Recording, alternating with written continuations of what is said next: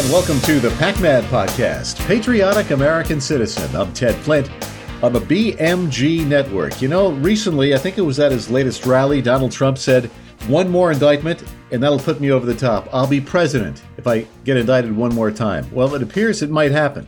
And according to the AP, I'm going to read from a story here by Kate Brumback, the Associated Press. A grand jury in Georgia heard from witnesses into the evening Monday, as I record this, in the election subversion investigation into the former president, a long day of testimony punctuated by the mysterious and brief appearance on a county website of a list of criminal charges against the former president that prosecutors later disavowed.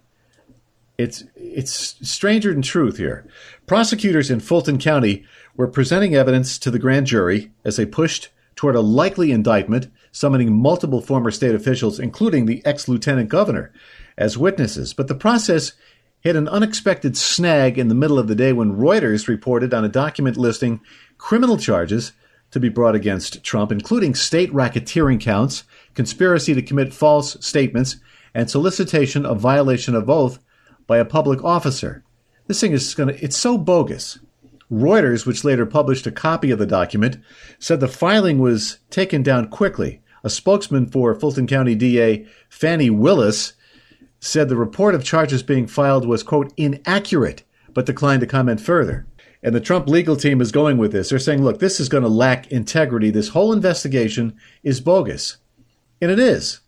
Asked about this fictitious document Monday evening, the court's clerk, Shay Alexander, said, quote, I don't know what else to say. Like, Grace, I don't know. I haven't seen an indictment, right? So I don't have anything.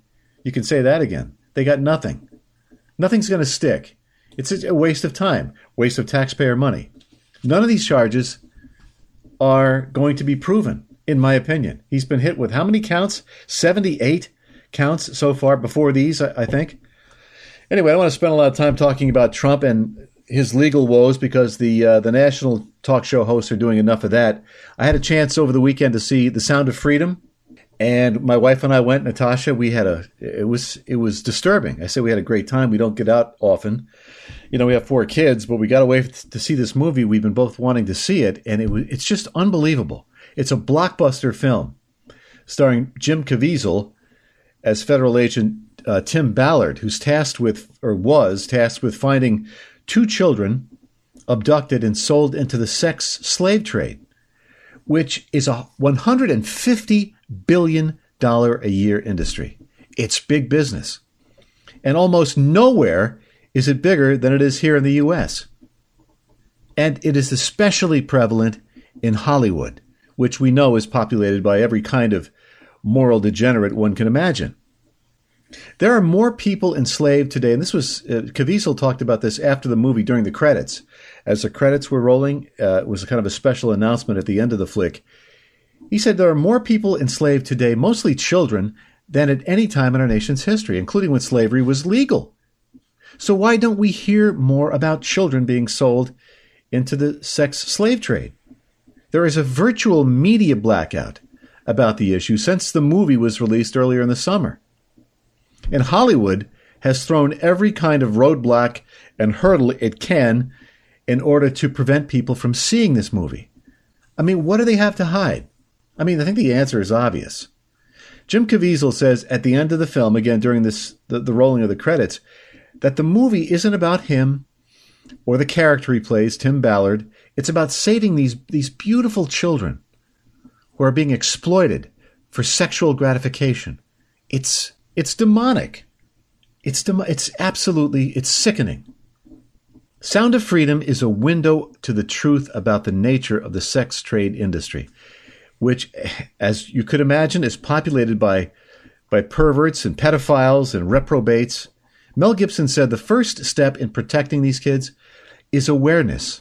More people have to be made aware of what's going on. Disney tried to squash the project. They canceled it, and then they failed to promote it, all in an effort to protect the Hollywood elites.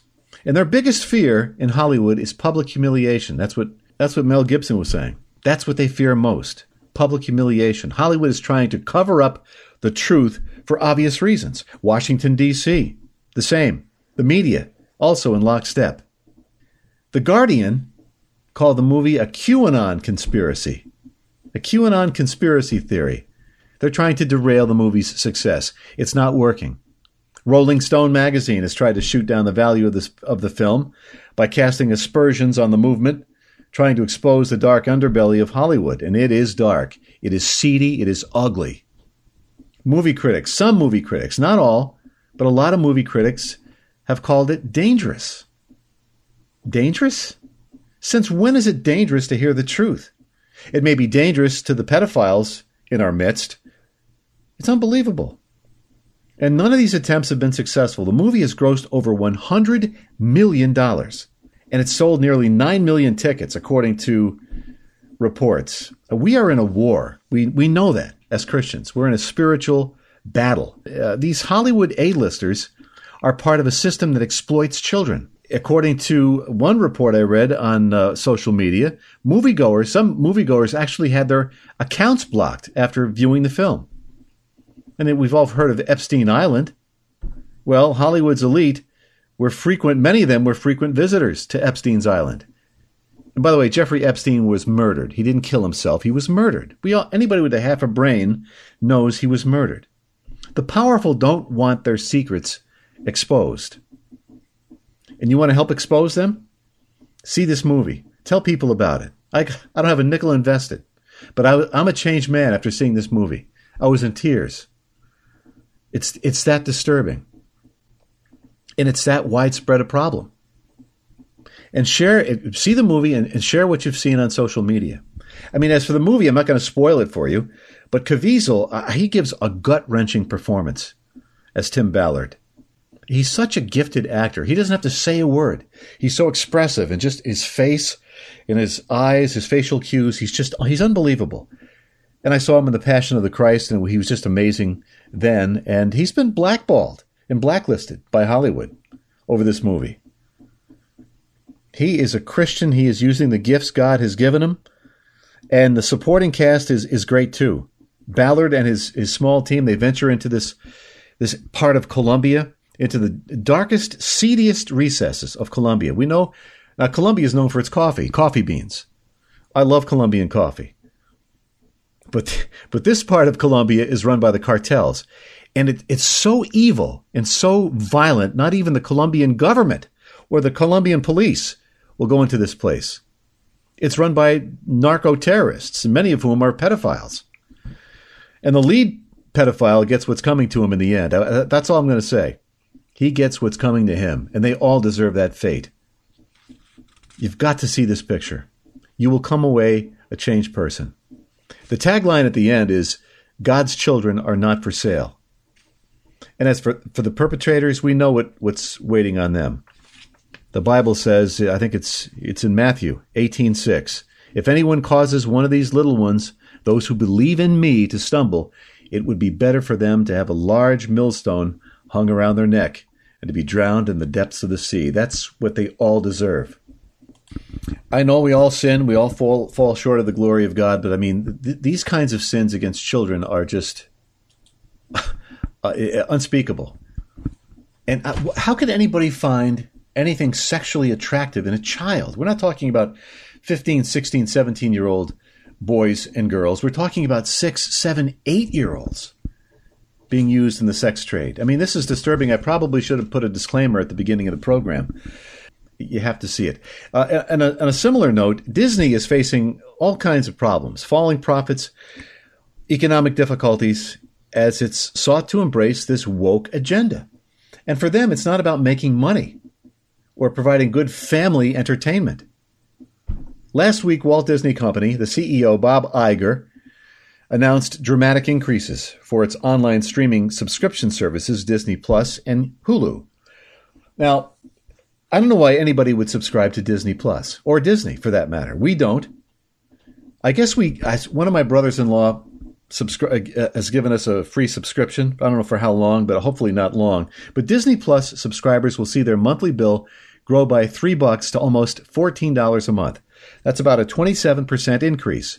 Similarly, Hulu, which is Disney's virtual pay TV service, will grow by $3 to $18 a month. That's about a 20% hike. So the increase makes Hulu, according to Newsmax, the most expensive for services providing the most basic streaming TV services. And they offer a laundry list of left-wing news and entertainment channels. And they ban conservative channels. So why would any conservative want to subscribe to Disney? And Disney has seen its business suffer as it entered into a series of cultural battles across the nation, especially in Florida, with Governor Ron DeSantis. They opposed DeSantis' efforts that banned talking about sexual issues to public school children in the third grade or younger. Why would anybody want to talk about sexual issues with a 5, 6, 7-year-old? Unless they're looking to corrupt them. And that's what's happening in our public schools. And since then, Disney's business profits have just virtually disappeared. The company posted a net loss of $460 million in the most recent quarter. Last year, the company had a profit of over $1.4 billion for the same quarter. Now they're losing almost $500 million. People are turning off Disney, Disney Plus, Hulu. Disney Plus lost about 600,000 subscribers over the past 2 quarters alone, according to Newsmax. And Bob Iger has vowed to cut over 7,000 jobs at Disney to bring the company back into profitability. It's, Bob Iger, now he's running Disney. Before him was Michael Eisner. Walt Disney was a Christian. Iger and Eisner clearly are not. Obviously not. And it shows in Disney's programming and the way they run it. If you lose money, I don't understand about the business decisions. I mean, you're in business. Every businessman is in business, not to provide jobs for people, but to make money. It's about making money, but not to Disney. It's about pushing a cultural Marxist agenda. So why would Disney and other companies like Bud Light bite the hand that feeds it? I don't get it. They're intent on embracing this woke agenda. This summer, Disney showcased Sean Altman, I guess a gender-fluid social media influencer, to serve as a spokesman, or spokeswoman maybe, for the Disney Style TikTok account. The transgender Altman, I'm reading here from Newsmax, described as the new Dylan Mulvaney, wore his Minnie Mouse-inspired look, according to the Daily Mail. Now both Disney and Hulu are facing a boycott similar to the one Bud Light's faced. The boycott has cost Bud Light's parent company $27 billion in stock value. Christian Twitter personality Linda Marie Lovison says Disney thinks parents and children are really dumb and as evil as they are. Well, they're not. Parents, according to Lovison, she said, cut out all Disney from your family's life. I would agree. Earlier this year, Hulu released a woke 6-part series called The 1619 Project, a program that uses critical race theory to question the basis of American democracy. And it's nothing but pure communism. It's taken a while for Americans to awaken from their slumber and to see this so-called woke movement for what it is. It's an attempt by cultural Marxists to eradicate America's history and eradicate her greatness by imposing a set of values that removes God from the public sphere and seeks to pit Americans against each other by using race, culture, other differences. Do not let them do it. Other news, a Texas school district has fired a first-grade teacher who joked about killing her sister's white boyfriend.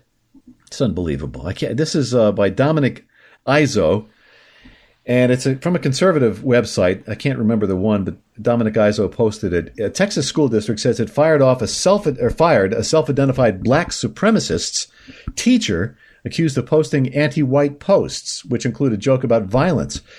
Prior to the firing, the teacher reportedly bragged about how she would never be terminated and said some of the administration laughed off her posts. Why shouldn't I hate white people?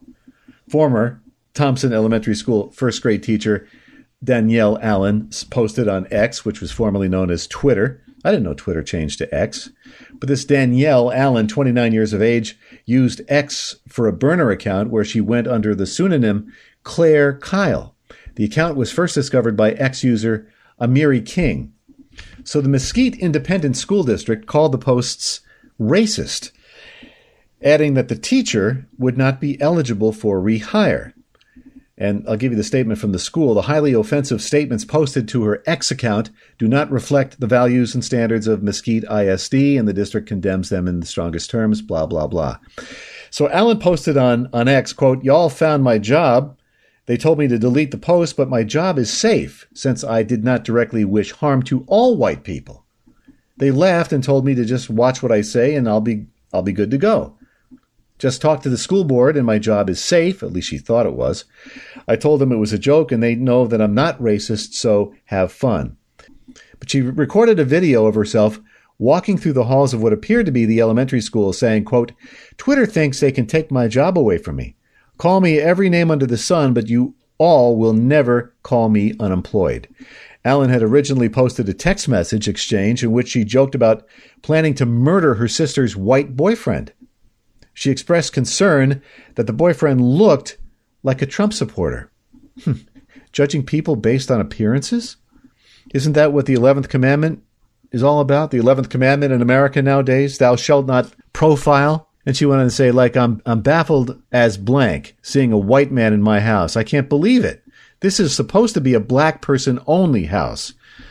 I'm so mad right now, is what she said. I can't believe she has this cave dweller, the white boyfriend, in my blanking house. Oh my God, I'm trying to stay calm. She knows I'm a racist. Now she's quoting, that's a quote from her. She's admitting she's a racist.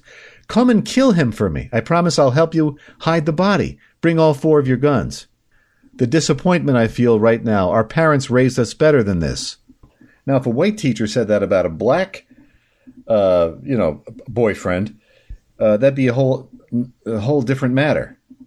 On a related note, former New York State Assemblyman and former Black Panther Charles Barron recently tweeted, "I have the distinct honor to be able to come before you and say I actually lost white population in my community."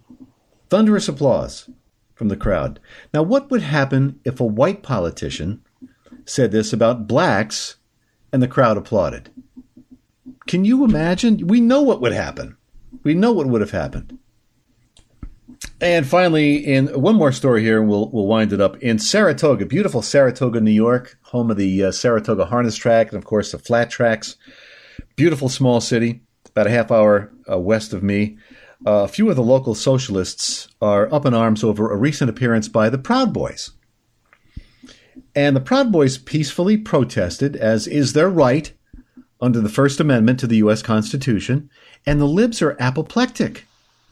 It's okay for BLM to protest and break up local city council meetings, as they've done in Saratoga, but Proud Boys can't show up on a street corner without having the Marxists create a scene? I mean, it's unbelievable. They were causing no problems. They were peaceful, the Proud Boys, not BLM. Unbelievable. You know, the Bible tells us to be ready to gird for spiritual warfare, because we are in a battle for not just our nation, but the world. And we know who rules the world. It's the Prince of Darkness. And it tells us in Ephesians, we've got to take up the full armor of God so that we may be able to resist in the evil day. And having prepared everything, to take your stand. Stand, therefore, with truth like a belt around your waist, righteousness like armor on your chest, and your feet sandaled with the readiness of the gospel of peace. In every situation, take the shield of faith, and with it you'll be able to extinguish the flaming arrows of the evil one. Take the helmet of salvation and the sword of the Spirit, which is God's word. Thank you very much, folks, for tuning us in. Don't forget all the fine programming we have for you on the BMG network. We have this program, the PAC-Man podcast with me, Ted Flint, my daughter Madeline with the Essentials with Maddie Flint. That's up there. We have Adrienne Ross, of course. Her fine show airs Tuesdays, and several fine columns. Check out the PAC Perspective. You'll get a perspective, a conservative perspective on the day's news and cultural issues. And if you want to contact me directly, it's PAC-Man, PACMAN, at thebmgnetwork.com, all lowercase. Hit like, hit subscribe. We need subscribers, and make sure you share with your friends on social media. Thanks for tuning us in, and if the Lord wills it, we will talk to you soon. The PAC-Man podcast was produced and edited in the BMG studio. Music by Kevin MacLeod. For more episodes of the PAC-Man podcast, go to the BMGnetwork.com or go to the BMG Network on Facebook. And be sure to tune in to the next episode of the PAC-Man podcast with Ted Flint.